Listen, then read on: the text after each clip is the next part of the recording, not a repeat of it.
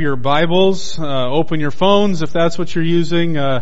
If you don't have a Bible with you and you'd like to follow along, there should be some in the seats, underneath the seats in front of you. You can grab one of those. But I want to invite you to open back up to Ephesians chapter 1 with me. Last week, we started this new series, talking through this book, and we said we're kind of hitting it from this angle of who am I, looking at our identity in Christ and all that is significant there. And we opened it up last week just looking at the first 6 verses of Ephesians chapter 1.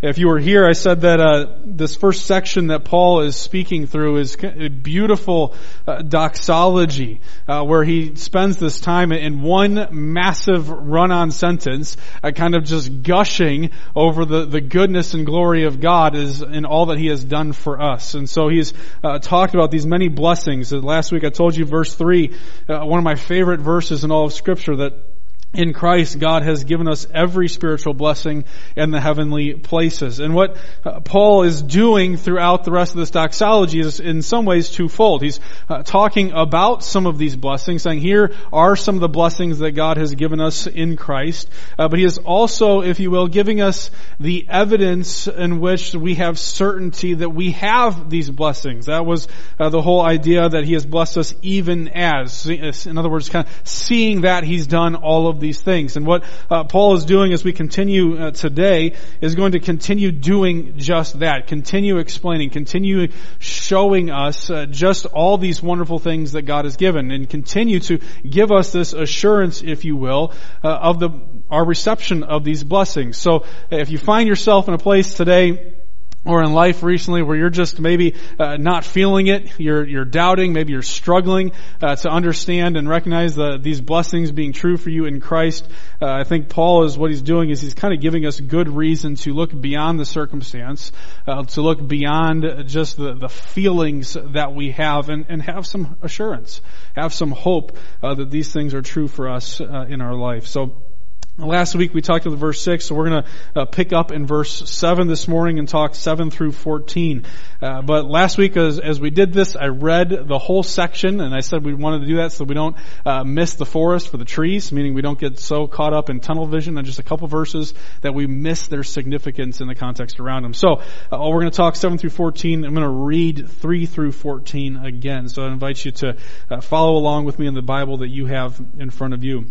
Paul writes, "Blessed be the God and Father of our Lord Jesus Christ, who has blessed us in Christ with every spiritual blessing in the heavenly places, even as He chose us in Him before the foundation of the world, that we should be holy and blameless before Him.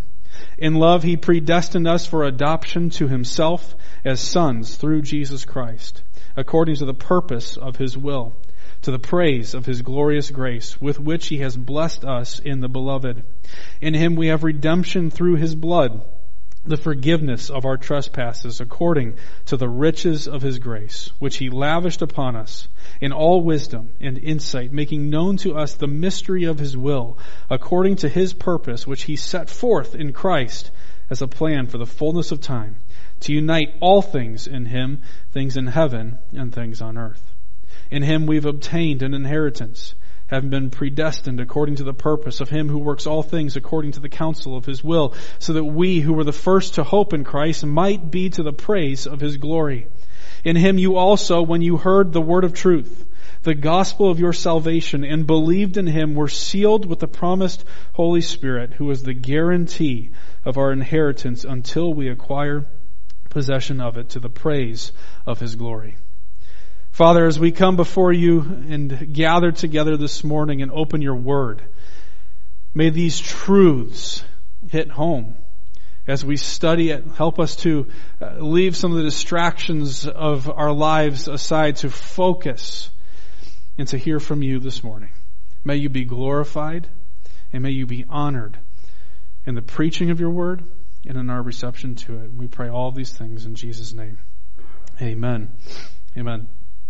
So throughout this whole passage, as I talked a little bit about last week, Paul brings up this idea of being in Christ and this great significance for us being in Christ. One of his major themes that he's going to kind of develop and continue to unpack as we study through the whole book of Ephesians. He really dives into this, especially here in the doxology, right? 8 times in this one sentence, this one thought that he had, he speaks of us being in Christ, being in Him, through Him. And so this theme is going to continue to be unpacked all about us. And it's that I think, as you look at verse 13, he references this word of truth, this gospel of this good news of our salvation. Quite literally, here's the gospel of your salvation. I think all of this is summed up in this idea of being in Christ.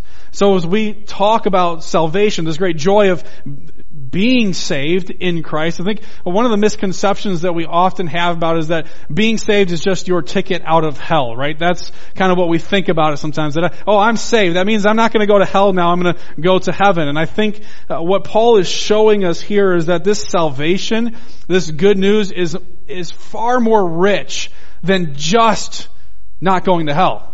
That's certainly part of it. Part of it is we have this hope of spending eternity with Christ in glory. But I think what he's showing us is all these things, all these blessings that God has given us in Christ paint this really rich and beautiful picture of what salvation life is really all about. And so that doesn't mean that there's not practical results. As a matter of fact, I want to start and spend a good chunk of our time this morning talking about the results of us being in Christ, because that's what Paul kind of dives into. Here's the things that are true for you.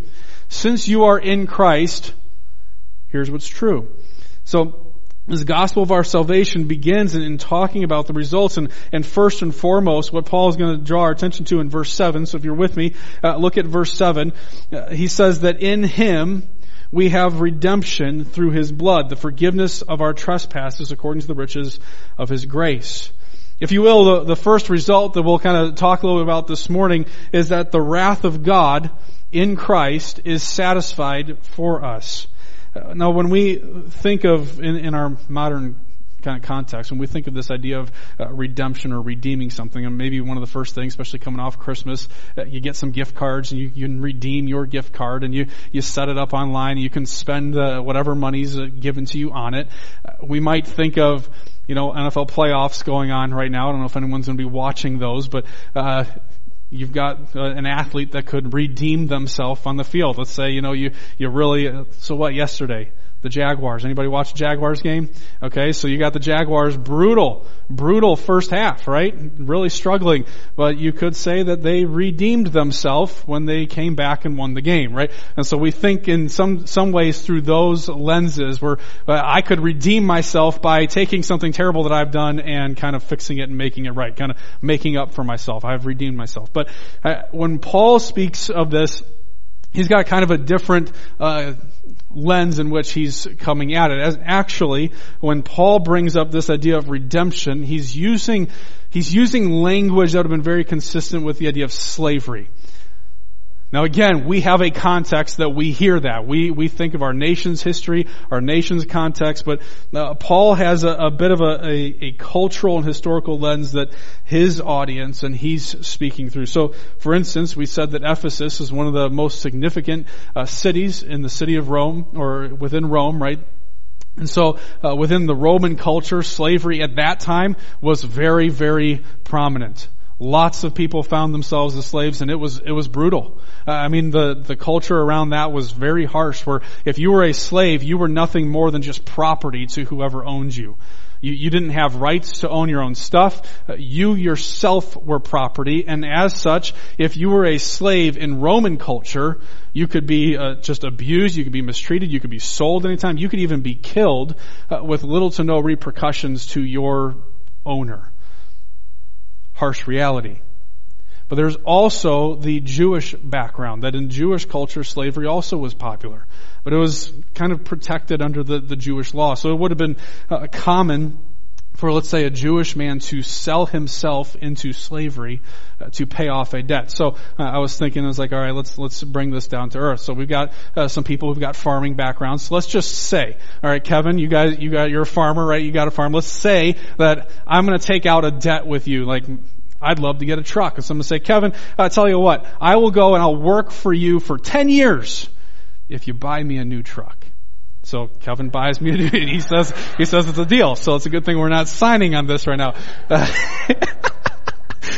So Kevin buys me a truck, and now I'm an employee of Drendel Farms for the next 10 years while I pay off that debt. That's the kind of the Jewish background. Now Paul's got people he's writing to that have both understandings. Some people are hearing this letter and they're looking at it through the lens of the Roman context. Some of them have Jewish backgrounds and they're looking at it through that lens. And in both of these circumstances, there is a price that could be paid to redeem the slave, to purchase their freedom. Saying, hey, you know what? Say Josh is like, you know what? Yeah, I see he's really working his tail off for Drendel Farms, and I really want to help him out there. So Josh goes up to Kevin. He's like, I'm going to pay his debt. Thanks, Josh. See, this is how you test where people are at. And you're there, and then now I'm no longer, I don't have to be a slave to Drendel Farms anymore. A price can be paid to redeem. Now, this is familiar to what they would have been living. This would have been very popular for them. That's why Paul says that the price that was paid, though, for our redemption wasn't just an earthly price. It wasn't monetary. It wasn't materialistic. It was a price that was spiritual in nature, as much of the book of Hebrews talks about. But we have redemption, the price being paid, the blood of Christ. That's the price that redeemed us from our slavery. That was common to all of us. For those who are in Christ, you were once a slave to sin, redeemed by the blood of Christ. Jesus himself says in Mark chapter 10 verse 45 that even the Son of Man came not to be served, but to serve, and even to give his life as a ransom for many. Now, we could jump to conclusions with that and think, well, if Jesus gave himself as a ransom, if there was this payment that was made, does that mean that Jesus, who did that payment go to? Did God make some payment to the devil to say, hey, the devil was holding us and he named the price and said, I will only let Jeremy go with the blood of Christ?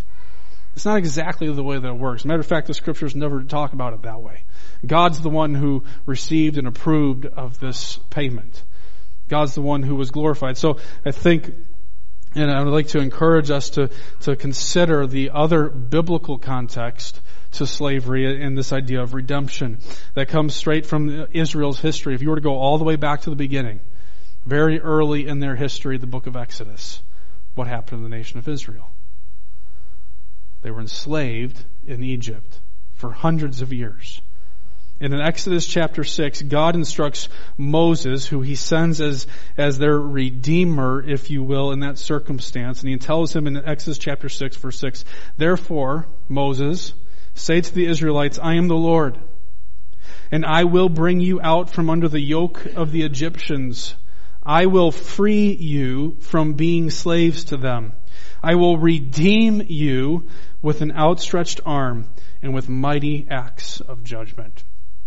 And then it's so cool to see God step on the stage and do exactly that with an outstretched arm, right? Bringing the plagues and the deliverance of the people of Israel as they're walking through the wilderness. You got the parting of the Red Sea, the pillar of fire and smoke, all of these wondrous things that God does to free them, to redeem them. Here, God doesn't pay a price to the Egyptians, say, hey, I'm going to buy out the nation of Israel. God steps in and through an act of his power, he redeems them and sets them free. I think that's a perfect context to what we're talking about here in Ephesians, that Paul's bringing up, because here God's people under the new covenant in Christ's blood have also experienced a similar redemption, a second Exodus, if you will, right? Where Jesus has redeemed us from slavery to sin, in which we were held bondage under the law, that's Galatians, by purchasing us at a price, that price being his blood that he shed at the cross as he stood in our place, where he received our condemnation, our punishment, where Jesus endured the wrath of God that was due to us because of our transgressions, so that we might be free. A beautiful picture that the Scripture is not unique to itself. I mean, the Scriptures are always pointing to this, that you go back to Exodus and say, look ahead. Anticipate. There's a deliverance coming. And here Paul's saying, it's time to celebrate because now we know what the deliverance is. We've been redeemed in Christ. So that's where I want to draw that attention to that reality for us in Christ, that the wrath of God has been satisfied in Christ when He shed His blood on the cross for our sins. And I think the appreciation, the true appreciation for that comes in us when we truly know who God is. Now, I'm not meaning that we just don't know who God is, but when we stop and really consider who He is. And as we understand who He is, we begin to understand more of who we are. And then this picture of God's grace and His mercy just shouts off the page to us. And I'm drawn to Isaiah chapter 6. If you're familiar with Isaiah chapter 6, it's where Isaiah shares his vision of the throne room of heaven. And he writes, and you can see it on the screen, he said, I saw the Lord sitting upon a throne, high and lifted up, and the train of His robe filled the temple. And above Him stood the seraphim. Each had 6 wings. With 2 He covered His face, with 2 He covered His feet, and with 2 He flew. And one called to the other and said, Holy, holy, holy is the Lord of hosts. The whole earth is full of His glory. And the foundations of the threshold shook at the voice of Him who called, and the house was filled with smoke. And I said, woe is me, for I'm lost. For I am a man of unclean lips, and I dwell in the midst of a people of unclean lips. For my eyes have seen the King, the Lord of hosts. See, in Isaiah's context, he's witnessing the fullness of the glory of God, and his natural response is to say, well, holy cow, who am I? Suddenly he becomes so aware of the fact that he doesn't belong there. I'm a man of unclean lips. Woe is me. Because look at the greatness and the glory and the majesty and the splendor of God. Who am I to stand in His presence? I am a man of unclean lips. I am from a people of unclean lips. I don't belong here. And then right after that, one of the seraphim come, and with a burning coal, they touch it on his lips and say, you've been redeemed. You've been purified. See, God is a holy God. He is a wonderful God. And as our view of God increases and we understand more and more in our maturity of just how wonderful and how great and how glorious and how holy and how majestic God is, then the realization of all that He has done for us begins to unfold more and more. Bill, I know a while back in our small group, you talked about C.S. Lewis, right? Aslan. And as this girl grows up, Aslan seems bigger and bigger. And you're no, it's as you grow, I become bigger. And that's the picture, right? That as we grow, as we mature in Christ, as we continue to see and understand in greater ways just how wonderful and great God is, suddenly we are also realizing, man, on my own, who am I? So we see God so great, but it shows also just how gracious and how merciful and how loving God is. Now when you're talking about Christ taking on flesh and laying His life down for us, redeeming us through His blood, you're like, what an act of love. That God doesn't just take us and just wipe us from the face of the earth, but He loved us in such a way to send His Son to redeem us, to restore us, to bring us into fellowship with Him. A beautiful picture. And in doing that, the second result of what we see of being in Christ is that the will of God is shown to us. The wrath of God satisfied for us, the will of God shown to us. Look at verse 8. He has lavished upon us in all wisdom and insight, making known to us the mystery of His will according to His purpose, which He set forth in Christ. And we'll talk about the verse 10 here in a minute. It's all, as Christ comes, as Christ died on the cross, as He lived His life, as He rose again, suddenly the plan of God comes into fuller picture. As we look at Israel's history and their slavery in Egypt, their deliverance, their wandering in the wilderness, their entrance into the promised land, all of it pointing forward to the true slavery of humanity. the true deliverance in the one true Redeemer, the true entrance into the promised land, which is eternity and glory with God, all of which is found and bound up in Christ. As if God is continually whetting the palate of His people throughout history, saying, look ahead. Something great is coming. And that's why Paul can say, now in Christ, the mystery of God's will has been revealed. And I imagine some of us say we resonate a little bit with that. I know I do sometimes, the mystery of God's will. You're like, yeah, I really wish that I could understand why God allows certain things to happen, why God does certain things. And I know I wrestle with that at times in my life. And frankly, I'm not entirely sure that that's what Paul's speaking of here, that mystery.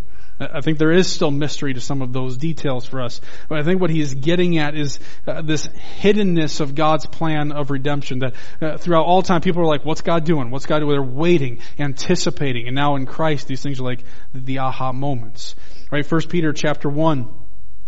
On the screen you'll see concerning this salvation, the prophets who prophesied about the grace that was to be yours searched and inquired carefully, inquiring what person or time the Spirit of Christ in them was indicating when He predicted the sufferings of Christ and the subsequent glories.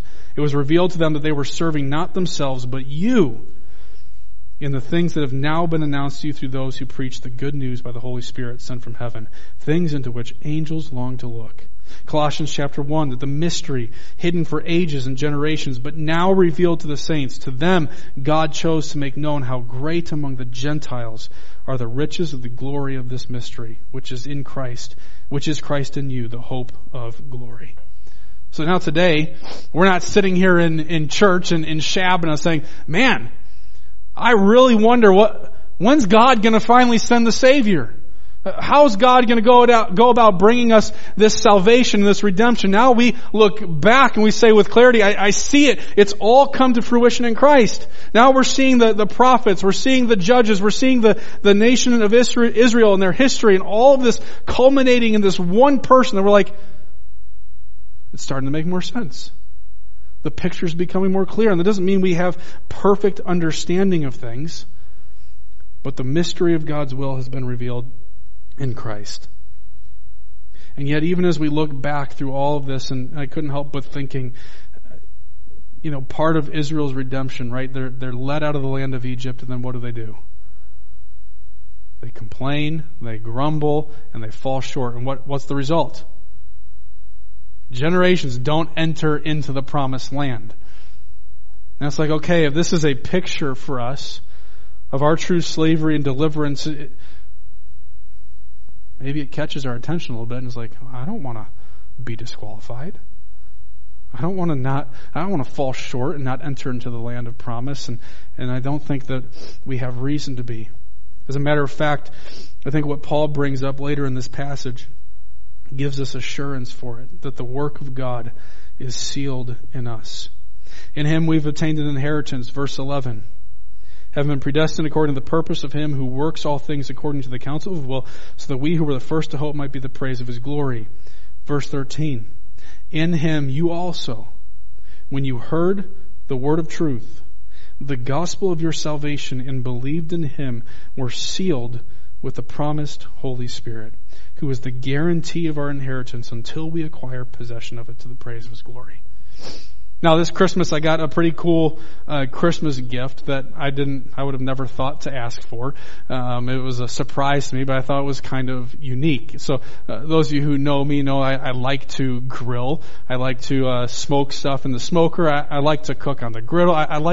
It's kind of fun for me to do that. And so my wife was like, here's a great idea. One of my favorite things to grill is most people like this, are steaks. Super delicious, wonderful things. My wife got me this fancy little branding iron for steaks. So I can, when I'm grilling something, so maybe next time you're over, we're grilling something, you heat this thing up and you can, makes it a little more intense because now, I set a seal on the steak. I made this. I can't be like, someone else made this steak. It's like, no, it's me. And by doing it, I take the ownership, right? I'm making this way more serious than it needs to be. I recognize that. The ownership of that steak. I made the stake. Now, branding is one of those things that oftentimes used with cattle, still done a little bit out west these days, and it was done to kind of signify ownership of the cattle, right? So as herds of cattle would graze on public land, and maybe they get mixed up a little bit. It could be like, okay, I'm not stealing your cattle, you're not stealing my cattle. We can make sure everyone gets back to where they're supposed to be. It showed who belongs to who. But seals were also used, you might think of like those classic wax seals, to kind of authenticate something. That in their culture, with a legal document, it would come with a seal on it, and that seal said, yep, it's legit. It came from Jeremy. This wasn't Dan saying, yeah, I'm going to pretend to be Jeremy and say something and have all these things happen as a result. No, this came straight from my desk. It's authentic. It's true. And I think both these pictures help us understand a bit of what Paul's saying. That you were sealed in the Holy Spirit. That in a sense, if you'll follow the analogy, the Holy Spirit becomes the brand of God that says, you're mine. The Holy Spirit becomes the authentication that your faith is true and genuine in God. The work of God sealed in you. There's assurance for us in that. So the question then becomes, if the Holy Spirit is the identifier and authenticator of our genuine faith in God, the question is, how do I know that I've been sealed in the Spirit? Isn't that what you'd want to know? If that's all true, then how would I know that I've been sealed in the Spirit? And the Scriptures tell us that the proof is in the pudding, if you will. Right? Jesus himself puts it this way, that you know a tree by its fruit. Right? Now, Bree always wants to plant these fruit trees, and, she likes to plant all kinds of them, and if we had it our way, maybe we would. But you don't go to an apple tree and pick oranges. You don't go to a pear tree and pick peaches, right? The tree produces fruit according to its kind. And the Scriptures say that there is a fruit of the Spirit that we can identify in our lives. So if you've got your Bible open, I know in mine I just have to turn one page to the left, and you're in the book of Galatians. In Galatians chapter 5, verse 22, Paul says, but the fruit of the Spirit is what? Love, joy, peace, patience, kindness, goodness, faithfulness, gentleness, self-control. So, go back to that question, how do I know that I've been sealed in the Spirit?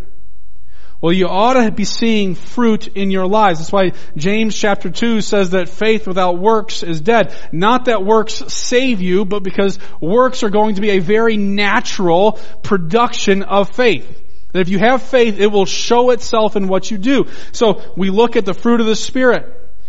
And you should be able to ask yourself and look at your life, do I see this fruit in my life? Do I see love, joy, peace, patience? Can I see those things? Maybe not perfectly, but do I see myself growing in those things? Now, I know I'm going to be honest with you, and I'm guessing you're probably similar in some ways. It can be easy for me to justify myself at times. Yeah, I'm a pretty loving person, but some people, they're just not very lovable. So it's not really my fault. It's on them because they're not lovable. I'm a pretty patient person, but when I'm driving down Route 30 and someone's going 55, it's not my fault. They ought to be going a little bit faster. And we justify ourselves. We can say, I think I am, but... So maybe another good evaluation would be, do other people see those things in you? That when my wife's in the car with me going down Route 30, does she say, dude, you are the last thing from a patient person? Or can she say, no, I see patience in your life.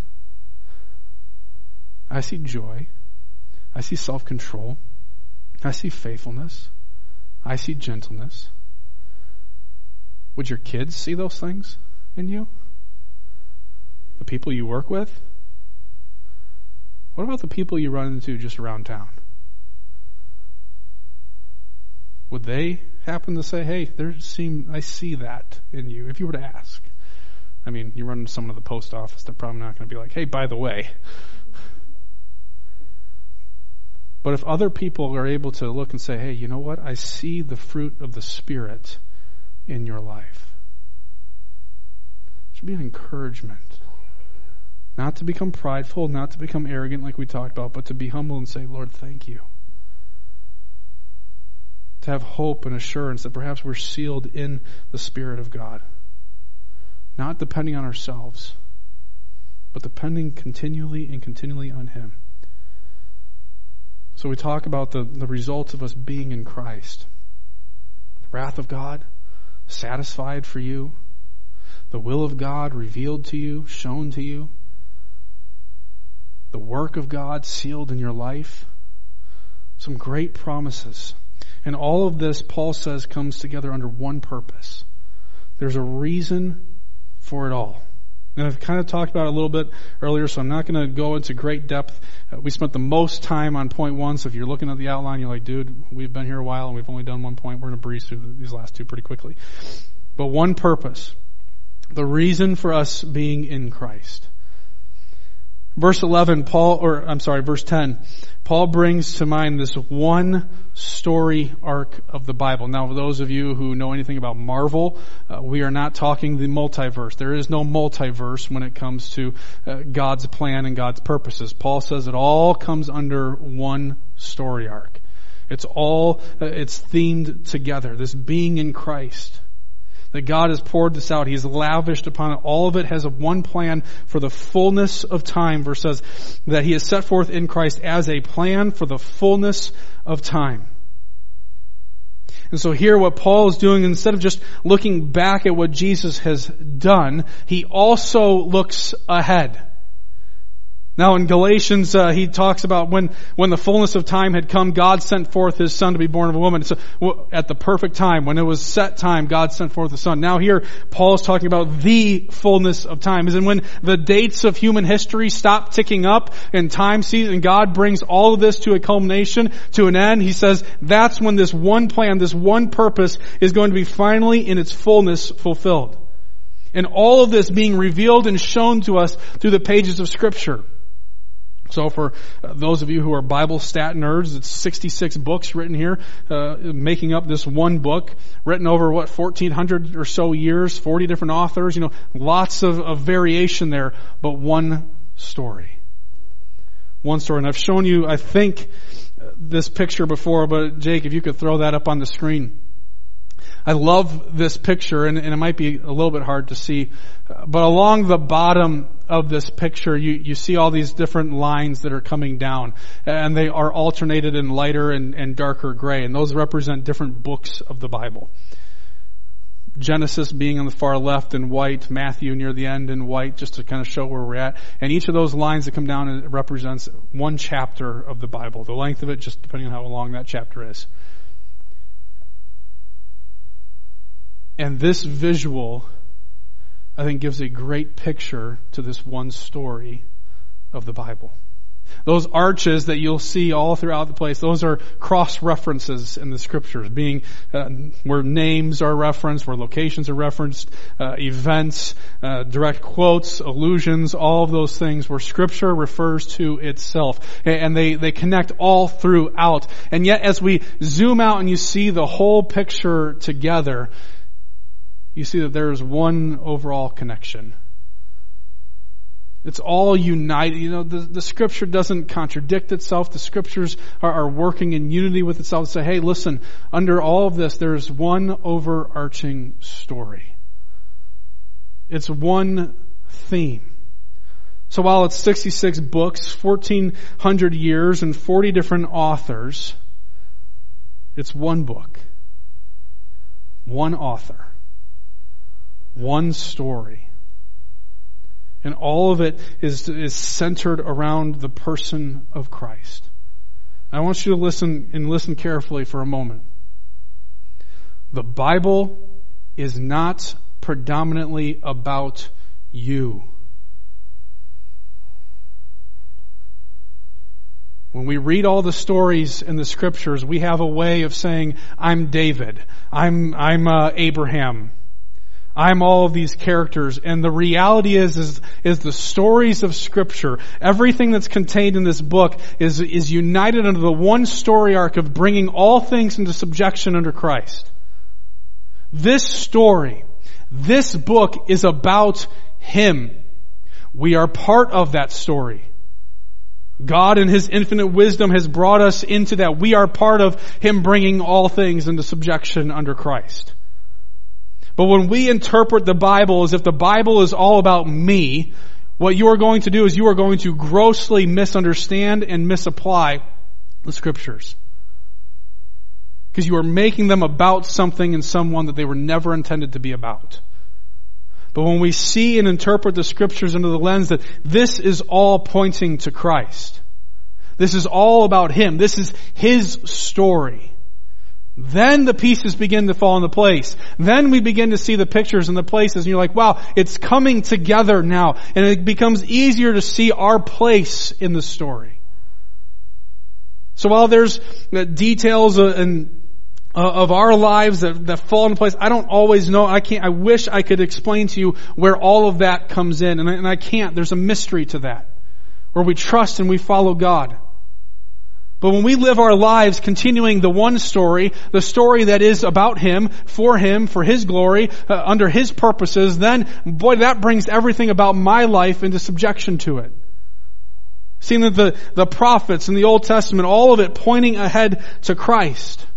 That's why Philippians chapter 2, that one day every knee should bow in heaven and on earth and under the earth, and every tongue confess that Jesus is Lord.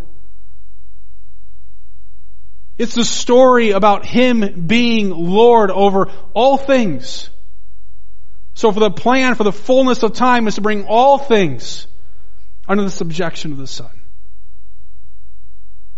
That's why Jesus, on the road to Emmaus, if you're familiar with Luke's gospel, after He rose from the dead, He's walking with a couple of His disciples, and they're grieving and upset. They just watched Jesus get killed. And here He's walking with them in His resurrected body, and He what?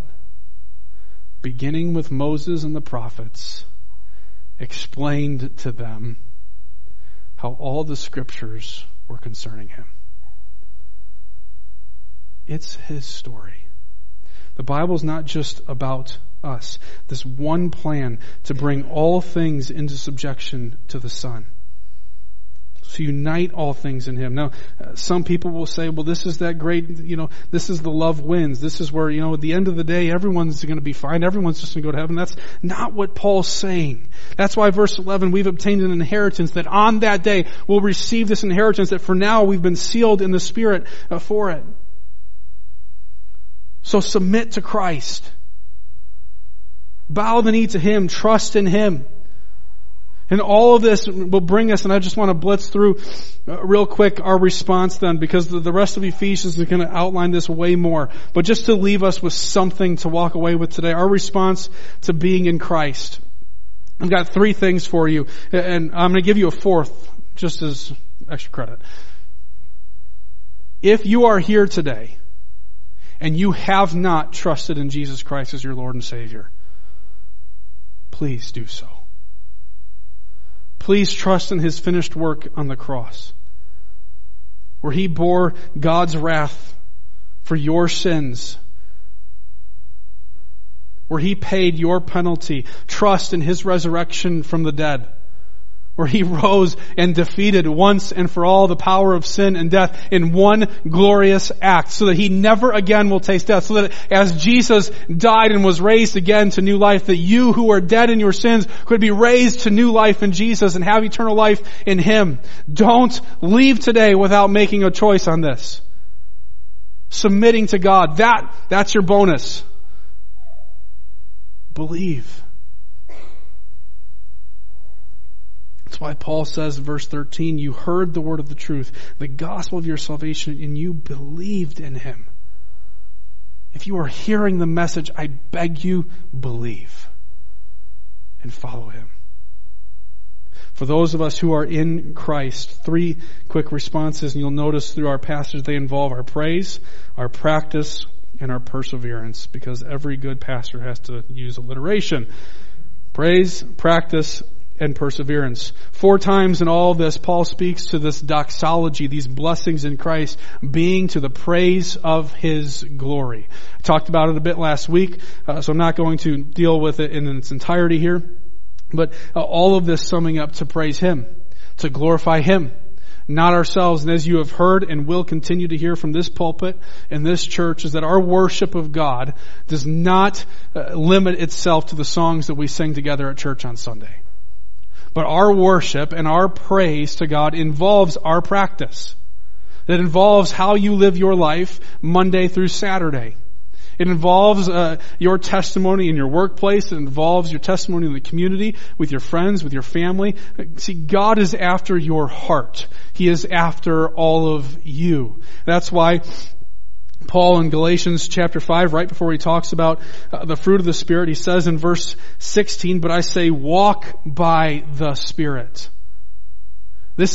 Christianity, guys, is not just one of those, here's a set of things you just got to believe and that's it. Go ahead and do your thing, but as long as you believe. Christianity is a rubber meets the road kind of religion. A relationship with God in which He calls us to a new life. He has transformed the old. The old is gone, the new has come. Paul will talk about that. So it involves our practice to walk by the Spirit. And so I want to ask you just a simple point of application. Maybe you could write the question down, think about it, pray about it. Is there any area of your life right now that you have not submitted to the Lord? Something you're struggling through, a decision to make, a priority, anything in your life. Is there a place in your life that you have not yet submitted to the Lord? I'll encourage you this week to consider ways you might begin taking steps towards submitting it to Him. And it starts by saying, Lord, I'm having a hard time with this. You've called me to do it. I want to. Would you help me? It involves our praise, our practice, and finally, our perseverance. If the fact that the Spirit of God is your seal and guarantee of this inheritance, if that means anything to you, let it mean that you will stick it out. That you will persevere in the faith. I trust that the Spirit will keep you. I think it's in 1 Thessalonians, Paul says something to the same effect. He says, the Lord will do it. The Lord will keep you. And so stick it out in the faith. Whether you're in a good time in life, a hard time in life, anywhere in between, I encourage you to persevere. Stick it out with the Lord. He is there and He will carry you through the difficult times in life, in the confusing times of life. He will lead you and guide you. In all times in life, God will sustain you. So persevere and stick it out to the end. Was it Bill this week in small group, or are you the one who brought up that in view of eternity, these light and momentary afflictions, it brings things into perspective. You've been sealed in the Spirit. So as we walk away this week in worship, let us praise God. Let us put our faith into practice, and let us persevere in the midst of whatever the circumstances life is throwing our way, trusting that God is sovereign and Lord over it all. Let's pray.